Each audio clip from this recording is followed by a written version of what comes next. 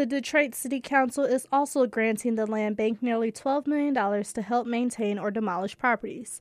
Land Bank spokesperson Craig Foley says the money is more a payment than a subsidy. Everything from the title work that we do on the vacant properties to the demolition program, all of these things typically were something that was handled by the city. That's being handled by the land bank now, so a lot of the money that's coming from the city government is a recognition of the fact that we have taken on a lot of those duties. Foley says the deal will allow the land bank to get more properties into the hands of city residents. I'm Brianna Tinsley, WDET News.